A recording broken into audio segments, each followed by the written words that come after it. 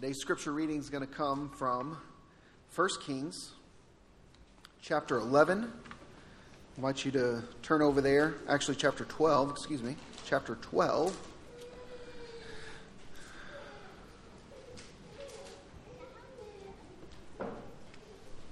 Wait. It is chapter 11.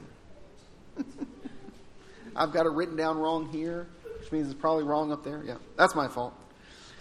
You're so close. If you're in 1 Kings 12, you're so close. Just go back a chapter. 1 Kings chapter 11. But the verses are right, I think. We'll see when we get there. But I know we're for sure starting in verse 1. Last week we talked about King Solomon, who was, of course, David's son. And we talked about how he asked for wisdom. When God said, what's one thing that you would ask of me? I will grant it. And he said wisdom. And God gave him a wisdom. In addition to long life as a promise, if he followed God's command, he granted him wealth, victory over his enemies. But how does it end for Solomon? Well, it doesn't end as well as it started. So we're going to take a look at the end of Solomon's reign and what we can learn from it as we read together 1 Kings chapter 11. King Solomon, however, loved many foreign women besides Pharaoh's daughter. Moabites, Ammonites, Edomites, Sidonites, Hittites. They were from nations about which the Lord had told the Israelites, you must not intermarry with them because they will surely turn your hearts after their gods. Nevertheless, Solomon held fast to them in love. He had 700 wives of royal birth and 300 concubines, and his wives led him astray. As Solomon grew old, his wives turned his heart after other gods, and his heart was not fully devoted to the Lord his God, as the heart of David his father had been. He followed Ashtoreth, the goddess of the Sidonites, and Molech, the detestable god of the Ammonites. So he did not follow the Lord completely, as David his father had done. On a hill east of Jerusalem, Solomon built a high place for Chemosh, the detestable god of Moab, and for Molech, the detestable god of the Ammonites. He did the same for all his foreign wives, who burned incense and offered sacrifices to their gods. The Lord became angry with Solomon because his heart had turned away from the Lord, the God of Israel, who had appeared to him twice. Although he had forbidden Solomon to follow other gods, Solomon did not keep the Lord's command. So the Lord said to Solomon, since this is your attitude and you have not kept my covenant and my decrees which I commanded you, I will most certainly tear the kingdom away from you and give it to one of your subordinates. Nevertheless, for the sake of David your father, I will not do this during your lifetime. I will tear it out of the hands of your son. Yet I will not tear the whole kingdom from him, but will give him one tribe for the sake of David, my servant, and for the sake of Jerusalem, which I have chosen. This is the reading of God's word. You may be seated. As you are, we do have Kingdom Kids today. Again, we're on a summer schedule that has Kingdom Kids meeting on and off during the summer, rotating weeks. And so on this week, we do have Kingdom Kids. So we have children heading over. They're going to head over here to where Miss Marcia is. And they're going to have a chance to go on over to the Christian Life Center upstairs, where they're going to get to learn and worship at their level. And they're going to have a great time. We're so thankful for our Kingdom Kids workers. And parents, you'll just meander over there after service and pick them up. And we will miss their sweet voices, won't we? Parents are like, not so much, maybe. We seem a little sleepy today, I'll be honest with you. I don't know about you. Maybe it's a long weekend. I'm kind of feeling it myself. But we seem a little sleepy today. So we're going to have to ask the Lord to infuse us with some energy through the Holy Spirit. Because I really feel like this is actually one of the most important moments in the life of Israel. And it has something incredible to teach us about influence. Those that we allow to influence our lives. And as we think about that, kind of influence we can be in other people's lives. So as always, we need God's help, but maybe a little bit more this morning. We'll see. As we take a look at 1 Kings. Would you pray with me? Let's pray together. Father God, thank you for loving us. Thank you for calling us into a relationship with you. God, I know that there may be some here this morning that have a hard time believing that you know their name, that you care about them, that you want to be involved in their lives. You want them to know that they are forgiven, that they have hope for eternity. God, I pray that you would do what only your Holy Spirit can do and just speak to their hearts, that they may know that they are known and they are loved by you. For us, Father, who are seeking to follow you, we've already believed that you do love us that way. Believe that you sent Jesus into the world that we might be forgiven of our sins. To have that relationship with you as perfect sons and daughters, a status which we could never earn. God, I pray that you would help us to hear what your word has to say and that we would seek to live it out. This we ask in the name of Jesus. Amen. I think I've told this story before. I have at least to the students, and I know my kids have heard this story for sure. But a little anecdote. I remember when I was growing up, and I was a little kid. I was still probably in elementary. I don't think I was out of elementary school just yet. And I came home one day, and my mother was there, and she just began to talk to me about a friend she saw me hanging out with. And she was asking me about this friend. And she, you know how parents, they ask those questions and they already know the answers, you know what I'm saying? Like they're just, they're just getting started, right? That's just a warm-up conversation for what's about to really take place, right? And so she's talking to me about this friend I was hanging out with. And then she asked me, she's asking me about him. And then she said this. I remember this. Even as a kid, I'm that far back, and I don't have a great memory sometimes, but I remember this. She just simply said, I don't think that's a boy you should hang out with. That's all she said. There's no hard rules or laws. She didn't try to say anything else. She didn't try to explain her reasoning or anything. That's all she said to me. And in my little brain now some of you know, like, God just made some of us hardwired to listen and follow directions. We're compliant rule followers. How many of you fit in the compliant rule followers category? You see rules, you see laws, you say, yep, I'm going the speed limit. Now, some of us are not rule followers. I would ask you to raise your hand, but you probably wouldn't do it, right? You just say, forget about it. I'm not doing that. So, now, my personality is to be a rule follower, believe it or not. Most of the time, I want to do whatever it is expected of me. So I just listened to my mom and I just did what she said until I got to a certain age called teenagers. When I was a teenager, I decided that I would pick whatever friends I wanted, and my friends happened to like to do the same things that I like to do, which were things that we shouldn't be doing. Some things that were illegal. We don't have to go down that road. But I made bad decisions as a teenager, as you can imagine. Any of us do. And I remember, getting caught up in that group and doing the things that we shouldn't be doing. And then in the middle of that teenage stage of life, God grabbed me. He saved me. I became a Christian. And I've told that story before. I won't get into it. But God, He spoke so clearly to me. I didn't hear an audible voice. I just had this impression upon my heart. God is real. Jesus really did die for me. I really can have forgiveness. All the stuff I've been hearing about at church and learning about at church, it came crystal clear to me as a 16-year-old high school student. And something about that in my brain, it clicked. I can't live the way I used to live anymore. Something has to change. And so with my current group of friends, the invite still came. Let's go do this. Let's go do that. Stuff that's not good, sometimes not legal, right? And so they said all that. And then I started declining the invitations. I started spending less time with them. Developed a group of Christian friends who were heading in the same direction as I was hoping to head. And I saw that my life began to shift and change. And as a teenager, I didn't really think much of it. I just knew that the way I used to live can't be the way I live now. God's calling me to live differently. And I know that was the Holy Spirit because, that would have been a very hard thing to have done, to leave behind a group of friends and develop new friendships and leave behind a group of activities that I enjoyed because sin is often enjoyable.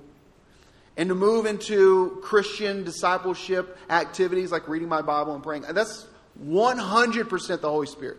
Nothing to do with me, nothing to do with my character. That was all God, right? Now, what I noticed as I got further into young adult life is that that same kind of decision making didn't happen with everyone in my family. I won't say who, but I began to notice in their lives, they didn't make those same kinds of decisions. They didn't decide to go to church. They didn't become a Christian. They didn't look for friends that wanted to be like Jesus. And I saw the results of their life. Now, thankfully, one of those family members has turned the corner, and they're now following the Lord. But it took decades to recover from some of those mistakes they made early on. Another family member we still pray for. As I know all of you have family members, or maybe you are that family member that needs prayer, and we all need prayer. But I saw something, and as I look back on it, I've come to understand that there's a valuable lesson in this. Who you let into your life will help determine how you'll turn out in life. Who you let in will determine how you turn out. I saw that happen for me, and I saw that happen to those around me, that who you let in will help determine how you'll turn out. Now, we saw before Solomon had a great start, right? He was a king at a young age, and God gives him this unimaginable dream. God comes to him and says, "You can ask me for anything and I will give it to you." Now, if you put yourself in the shoes of a king, what might you want? Victory over your enemies. Great wealth to secure your kingdom, right? Long life to sit on the throne, right? Those are all things you would think you would ask for if you're a king. Solomon doesn't ask for any of those. He says, "Give me a wise and discerning heart." Remember we talked about that last week. I'm in over my head, God. I need your help. I can't possibly rule this kingdom with my own human abilities. I need your supernatural wisdom. And we're told that God grants that to him. If only he had made use of that wisdom throughout his life, it would have been a different ending to his story, but he did not. And we can take from that there's a difference between wisdom and making use of wisdom. You can be wise. You can know the right thing to do. You can know the right way to do it. And you can know the right timing in which you should do those things. You can know all of that and still make a bad decision. And that's Saul towards the end of his life. He had the wisdom he needed, but he chose not to use it. And the most fundamental and destructive way in which he did not use his wisdom is who he allowed into his life. God made it very clear. As soon as the folks crossed over the Jordan and entered into the promised land, God made it very clear. There are people who reside here who worship detestable gods. You have to get rid of them or you will fall in line and worship them as well. Who you let in will help determine how you'll turn out. And you cannot allow those people who worship gods, who, for example, like Molech that we read about earlier, requires child sacrifice. I'm not going to get into all that, but that's what these foreign gods required. Right? They were detestable. That's not just God's opinion. It's the fact that God points out. That you follow these people, it's going to lead you down a trail far, far, far from me. So God says to him, don't let them in. Don't let them into your life. And who would be the one that would set the tone and be the one that would be, like the most important figure in all of the land to follow that instruction, but a king? And King Solomon violates God's command. Now, why would he do that? The scriptures say he loves them. He chose them. There's probably some truth to the reality that it mentions in there that he marries a bunch of ladies who are of royal birth. Now, what would that mean? It means he would secure, military ties. He could even gain some land and some property through these strategic marriages. Solomon disregards the wisdom that he had to not let in those who would take him far from God. And we see the results of that. God tells Solomon, I'm going to take your kingdom from you. It's going to, in fact, be divided between your son and one of your officials. And that's exactly what happens. Now, we would hope, that Solomon's son, whose name is Rehoboam, we would hope that his son would learn from his father about who you let in, because that helps determine how you'll turn out. But he doesn't learn from his father. So early on, after Solomon dies, and the kingdom is passed on to his son, Rehoboam, we read in 1 Kings 12. You can just turn over there if you want to follow along. But we read in 1 Kings 12 an encounter. Now, one thing that we find out prior to and between what the story of Solomon and all of his intermarrying and the results of that and the start of Rehoboam's reign, what we read in between that is the prophecy that there is one, in fact, who is an official underneath Solomon who is also given a prophecy that he's going to be the one that God uses. Remember, God says to Solomon, so one of your officials is going to be the one that sits on your throne. And this guy's name is Rehoboam is the son. This guy's name, where is it at? I knew I should have. Jeroboam, thank you. Thank you, Bible, in front of me. Jeroboam, right? So Jeroboam is the one who's going to take over the kingdom. He's told this before this encounter. He's told this. Solomon knows this. Solomon tries to kill him, so Jeroboam goes on the run.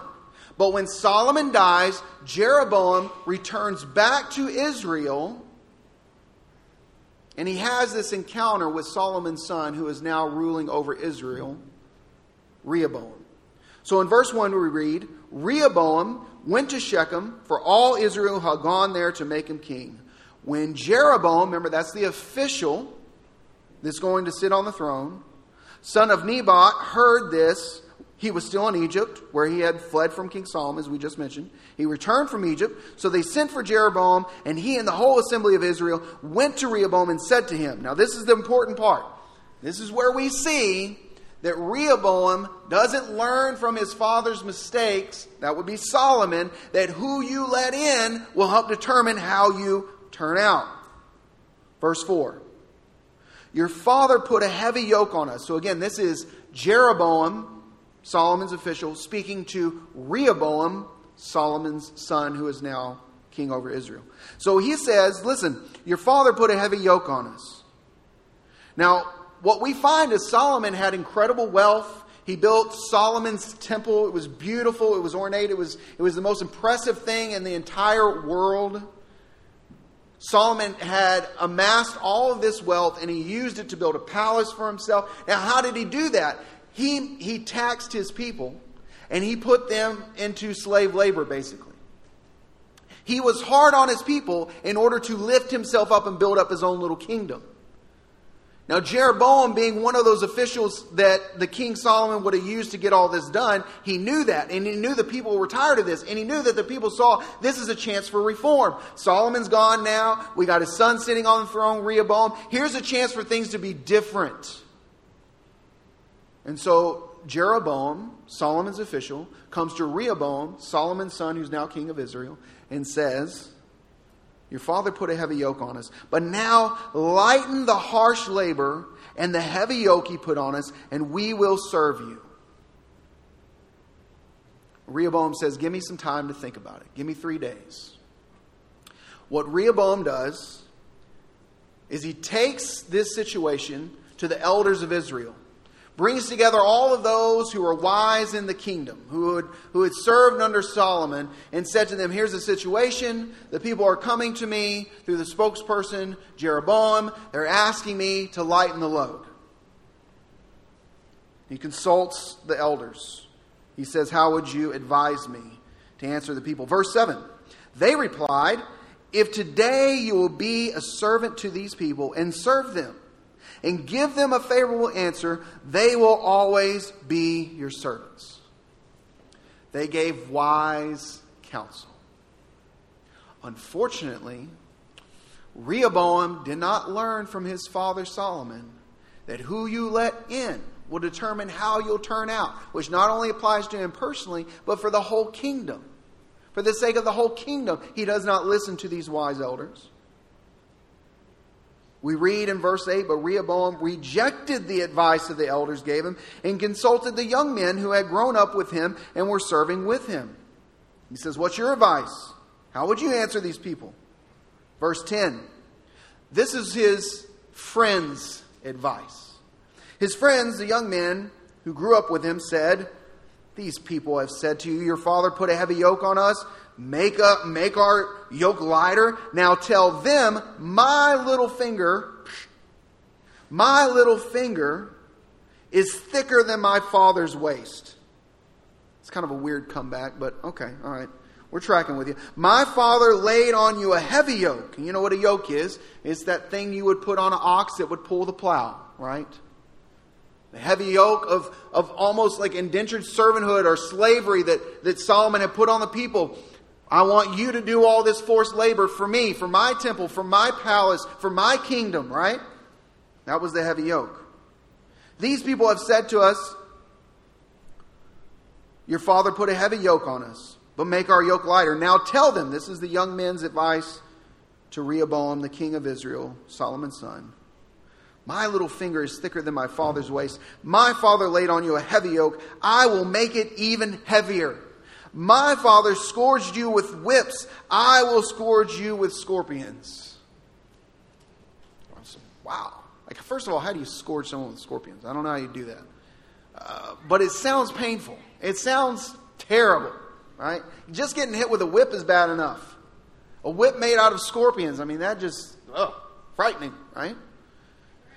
He gets bad advice. He lets these young men who are his friends, who have unwise advice, counsel, in. So what will come out? Foolishness in, foolishness out. Rehoboam listens to him. When Jeroboam comes back, Rehoboam tells him exactly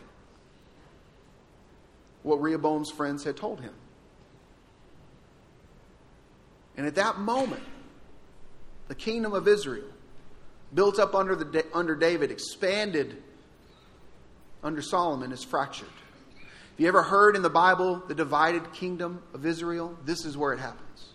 It starts with Solomon's willingness to disobey God and let in all these voices from all those he married who influenced him to worship all these false gods. It starts with Solomon choosing foolishly who to let into his life. And his son follows suit. Rehoboam chooses foolishly who he lets in to counsel him on his life. And the end result is this kingdom of God being fractured. And eventually, after it's been divided between the northern kingdom and the southern kingdom, after it's been divided, it eventually falls. Continues to progress and get worse, to the point that foreign enemies are able to invade and overtake first the northern kingdom and then the southern kingdom. A couple decisions made by a couple of leaders impacted the fate of a nation for hundreds of years. And what was that decision? It was a decision to let in those whom they should not have let in. And now we see how things turn out. There's something there for us to learn. I think it's obvious, isn't it? Who we let into our lives will help determine the outcome of our lives. Who we let in will determine how we turn out. So who are you letting in? Who are the voices that you listen to?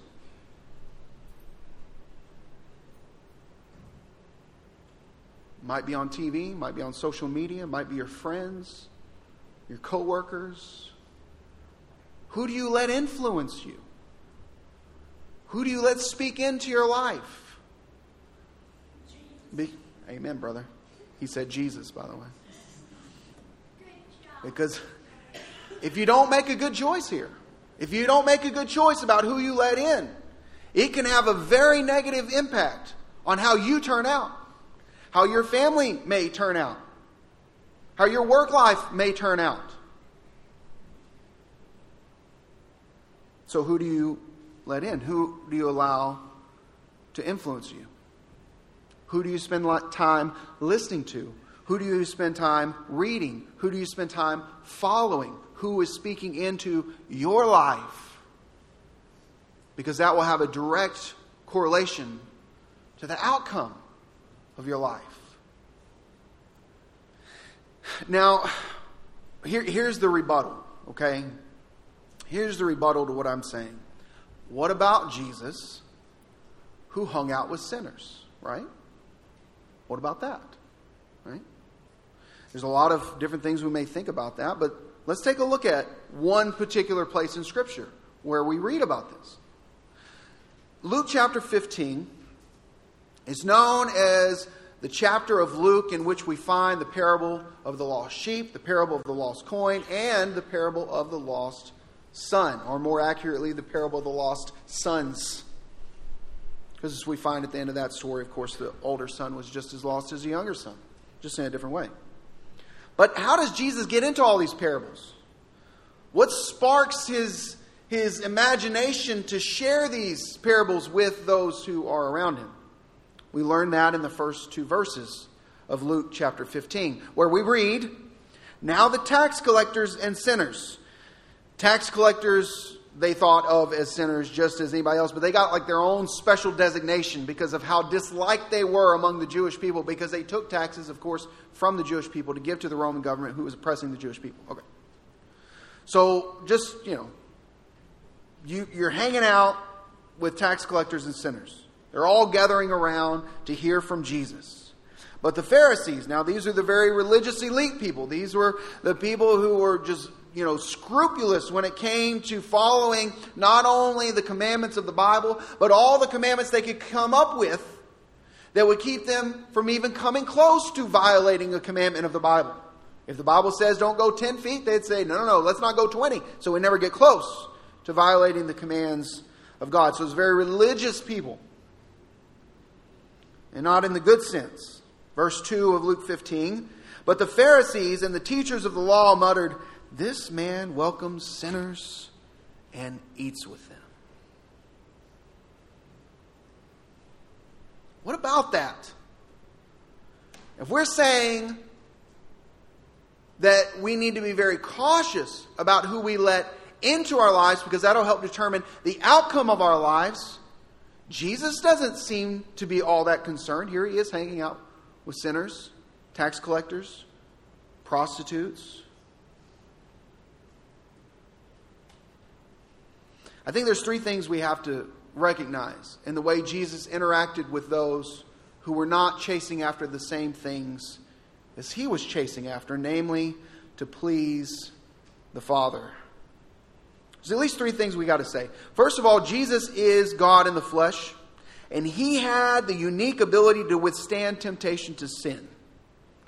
We, however, do not have that unique ability to avoid all temptation and to never fall into sin. It is said of Jesus in Hebrews 4:15 that we do not have a high priest. It's speaking of Jesus there. We do not have a high priest, Jesus, who is unable to empathize with our weakness.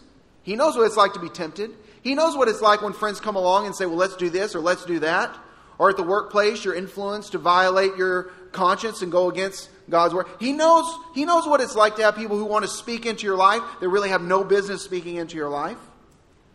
He can empathize with our weakness, but we have one, Jesus, who has been tempted in every way, just as we are, the Scripture says, yet he did not sin.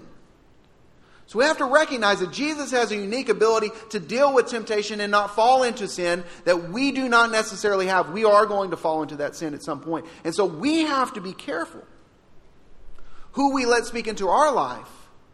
Because unlike Jesus, not only are we tempted to sin, but we will give into that sin, especially if the pressure is strong enough. Jesus could withstand the pressure. You and I cannot. Jesus could be amongst sinners and eat with them and be close to them in a way that we would have to be more cautious. Number 2, we remember that it's not that just Jesus only hung out with sinners. That's not what I'm saying either. I'm not saying just hang out with Christian folks, who are also sinners, by the way. But I'm not saying that. But that's not Jesus' example either. It's not like he just hung out with people who were far from God. He also had surrounding him people who were close to him, who were also chasing after the will of God, their Father. He had his group of disciples, and within that group of disciples he had 12. And within that 12 he had 3 close friends, Peter, James, and John. They had been with him the longest. They were of the 3, the only 3 he chose to accompany him at the time of his transfiguration. We read about that in Mark 9. And these 3 were the only ones he asked to come with him to the Garden of Gethsemane. If you remember that moment in Jesus' life, one of the most difficult moments in his human life, as he prayed about what was to come in his crucifixion. And these are the 3 friends he brought to pray with him. What's the point? The point is, yes, Jesus associated with sinners. And we shouldn't isolate ourselves from people who are not following Jesus. But those closest to him were after the same things he was after. Now, I don't know how much they influenced Jesus. But when it comes to us, we most definitely need close friends who will influence us in the ways of Jesus. We most definitely need that. And you don't grow out of that need. You need it as a kid. You need it as a teenager. You need it as a young adult. You need it as a young married couple. You need it as young parents. You need it when your parents are teenagers. Amen. I'm with you. We need it all the way through life. Empty nesters, grandparents, when you get retired. There's never a point in which you don't need godly friends. Jesus sets for us that example. So it's not just that Jesus hung out with those who are far from God and not heading in the direction of God. He did that. And we can do that too. But those closest to him, those who had the opportunity to maybe influence him, I don't know, but they definitely had the opportunity for Jesus to influence them. Those folks were heading in the same direction he was. Third thing. Though Jesus hung out with those far from God, his aim was always to bring them in close, to draw them into the Father's love. He was the one doing the influencing, not the one who was influenced. Continue reading with me in Matthew or in Luke chapter 15, the next few verses. Remember the first part, the Pharisees are looking down on Jesus because he hangs out with sinners. And then we read this. Then Jesus told them this parable. Suppose one of you has 100 sheep and loses one of them. Does he not leave the 99 in the open country and go after the one lost sheep until he finds it? What that tells us is that Jesus is saying, yes, I hang out with these people because I want to draw them into the Father's love. That was his aim. And so you, with your unbelieving friends, your friends that are far from God, your friends that don't believe like you, that aren't after the same things as you, God might very well call you to be the influencer in their life. To be the one that draws them to the Lord. You have to know that that's your role. Or else you might find yourself in the position of being influenced away from God and the things of God and the path that God wants you to walk down. So you have to do this carefully. You have to do this prayerfully. You have to do this intentionally. To see yourself as someone who is there to influence them in the ways of God. Jesus shows us that he had, and he alone has, a unique ability to withstand any temptation and not sin. That doesn't describe us. So we have to be cautious. Jesus' life overall demonstrates for us that just as he needed close friendships with people who were heading in the same direction as he was heading, into the Father's will, so do we. And when he did spend time with those who were the sinners of the day, he did so with the intention to be missional in their lives, to be the force in which God used to draw them to himself. He saw that he was there to influence them, not to be influenced by them. And I think we can all say, thank God that he did. Thank God that he was willing to come down and associate with sinners, because we're in that group. That's us. We needed Jesus to invade our lives as that great missionary that came from heaven to earth.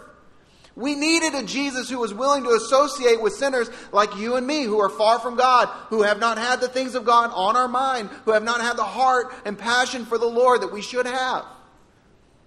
We are so grateful that He came as that missionary.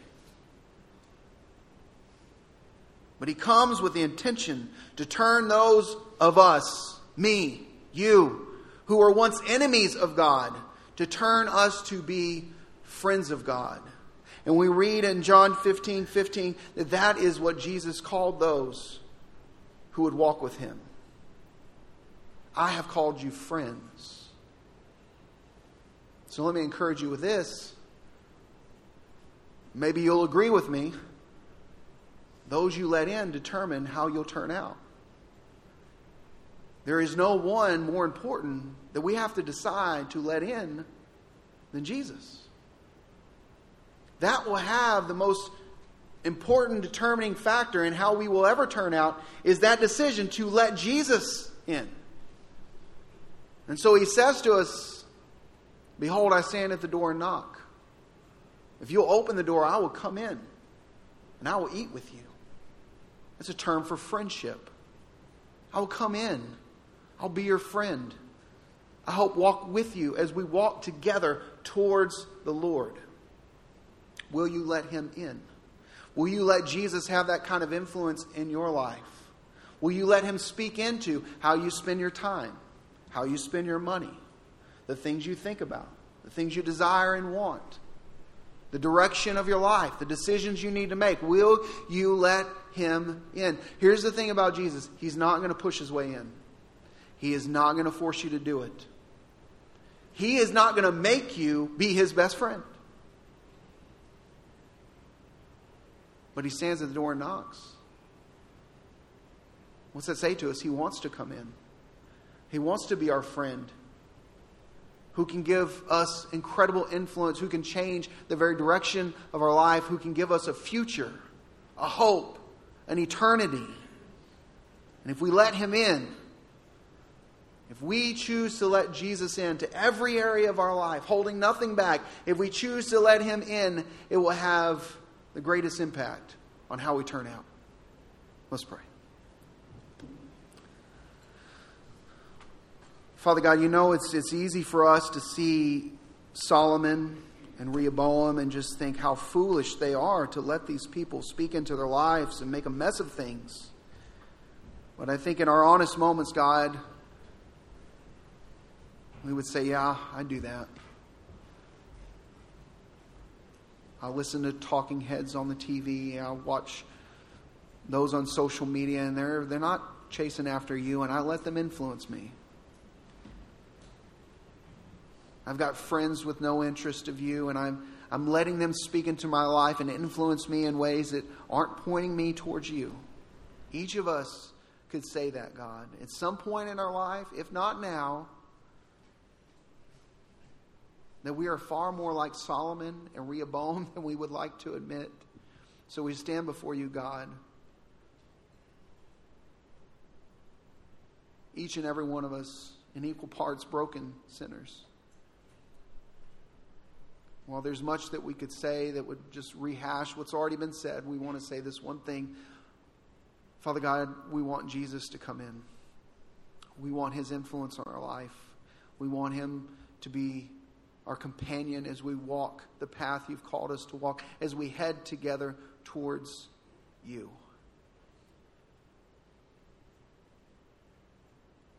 That is what we desire. And we ask for it in the name of Jesus. Amen. Time of invitation now, a chance for us to respond to the Lord.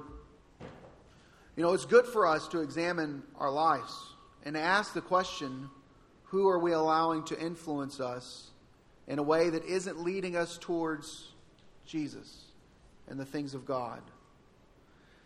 And that might just be a way for you to think through this invitation this morning, is just to prayerfully say, God, am I allowing someone or something to pull me away from You? Let God speak to you about that. Maybe nothing comes to mind. Maybe you're doing good. Praise God. Or maybe God convicts you that, yes, there are some sources that are pulling you away from Him. Or maybe there's a void of sources of good Christian friends that aren't there pulling you towards Him. But let's respond to God as we pray, as we sing, as we encounter this time of invitation, let's respond to the Lord and ask Him, where are those influences that are either drawing us away from Him, or those influences that may be absent that could be drawing us towards Him? Let's talk to God about those things. Open up our lives to Him. Let Him speak to us, and let's